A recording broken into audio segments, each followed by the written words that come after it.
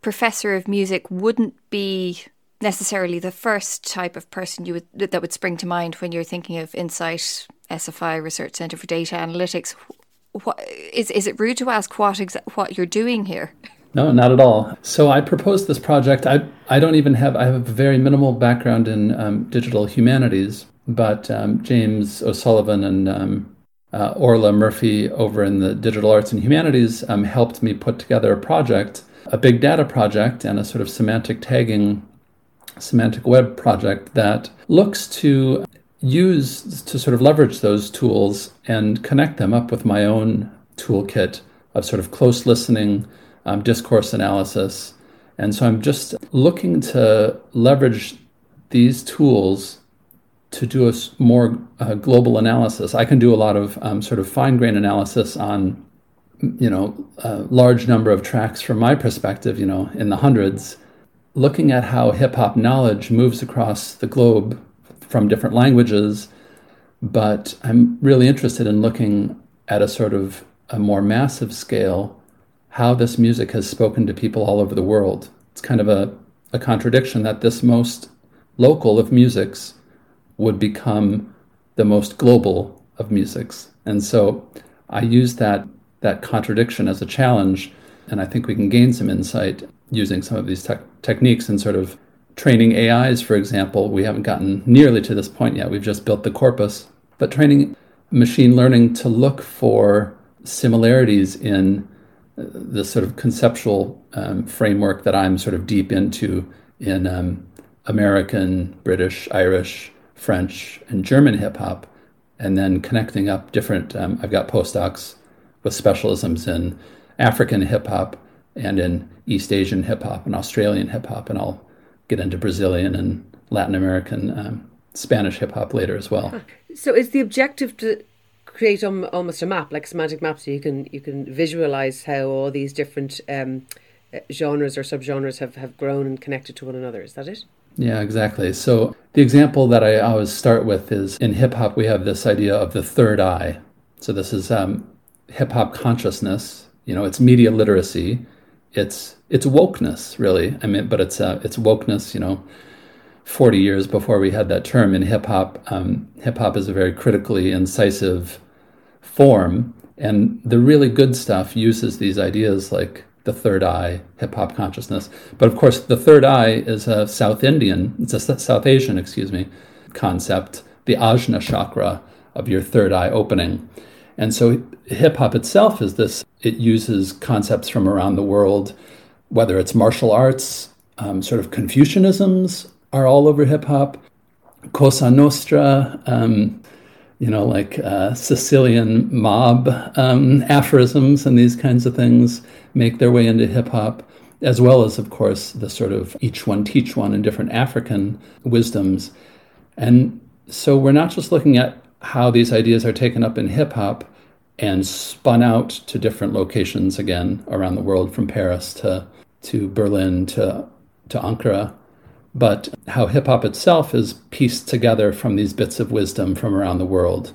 There's a famous, what's the phrase? Hip-hop builds something out of nothing. It takes things from everywhere and builds them into a sort of unique thing. So that's what I'm hoping to track is how hip-hop is this site, a post-colonial site that takes knowledges from all over the world to fashion a new sort of emancipatory critical eye. So is it largely the lyrics that you're examining, or is it the production of the music as well? Yeah, that's another great question. So we're, like I say, we've just been building up the corpus, and it is just lyrics for now, but we've been tagging those with the ways, looking at how the lyrics are often supported by sonic elements, so the beats. In fact, one of our postdocs, Jace Ng, he's a Thai Australian, and he is a dancer, came up with hip-hop breaking crews, so not just sound, but also movement. So there are different dance moves that have different meaning. So right now, like I say, we're building up this corpus, connecting it to sonic elements, and then eventually we'll want to do sonic analysis, everything from beats that have particular meanings, from sort of hip-hop is deeply intertextual, and you can think of sort of hypertexts Websites like Rap Genius, which is now just Genius, are sort of full of these, look at how fans deduce the meanings and go down these wormholes, these rabbit holes to find out the different meanings. And it's often deeply like clicking through links. A single lyric can open out onto a wide array of different references. So that's the end goal, is to look at not just the lyrics, but the sound, the images, the icons. And tell me, is it always very easy for you to identify a piece of music as hip hop, or is it in question at times? Yeah, that's a good question. So we have had some questions about, where do we set the limits?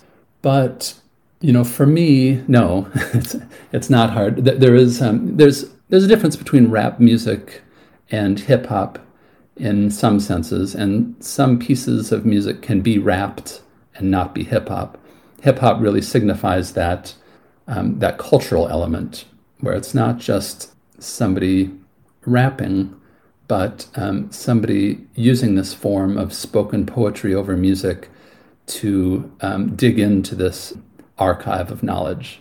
So yeah, in fact, that's an excellent question, because it's not just the musical form, and ultimately we won't be looking at just absolutely everything under the sun, but really digging down into, so I call it a hip hop knowledge mapping project. So whatever form those knowledges come in, lyrical, sonic, iconic, performative, that's sort of the point, is to find, because hip-hop has this, that's the theory. So the theory of hip-hop interpolation says these people for whom hip-hop has resonated were already hip-hop. All right, so the idea is that hip-hop is a storytelling form, but just like I was talking about the Ajna Chakra, just like every culture on earth has its own legacy and cultural specificities, every culture on earth has had its own storytelling traditions. And it's only over the past, 200-300 years that literate culture has caught on. But hip-hop is a sort of key back to pre-literate forms of communication. The Irish bards told the stories of this nation just as the West African griots or Chinese storytellers told their histories before the emergence of writing in a sort of on a mass scale. So that's another one of the ideas, is saying hip-hop allows people all over the world to access those sort of ancient ways of knowing, those pre-modern ways of being, which in many cases were much more sort of healthy and communicative in a sort of community sense, sharing knowledge. What brought you to Cork?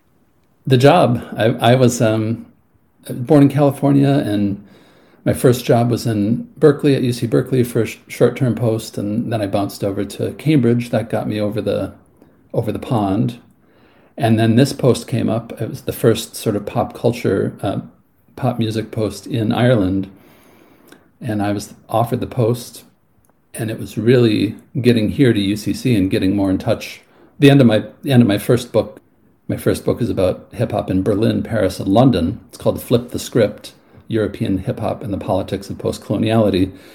But the last chapter, or the conclusion of that book, I start looking at Cork and looking at Ireland and looking at Irish rappers. And that was when sort of the light bulb went off that, this music is, in Ireland especially, is so closely attuned to the, I'm going to pronounce it wrong now, the Shanachis, yeah. The storytellers, the bards, the harp being the national symbol, directs right to that point about Ireland as a nation of storytellers. But the crazy thing is that I came up as an African Americanist, and African Americans look to the griot, the West African storyteller, and the symbol of the griot is also the harp, the kora, Kora. It's the spike harp. And so I just thought, oh my gosh, here it is. This is the key, the Rosetta Stone. Oh, that's thrilling. I can't wait to hear more about this. It really is. Yeah. We'll definitely have you back on again. Can't wait to hear more. That was fantastic. Griffith, thanks so much for joining us today. Yeah, my pleasure. Thanks a lot.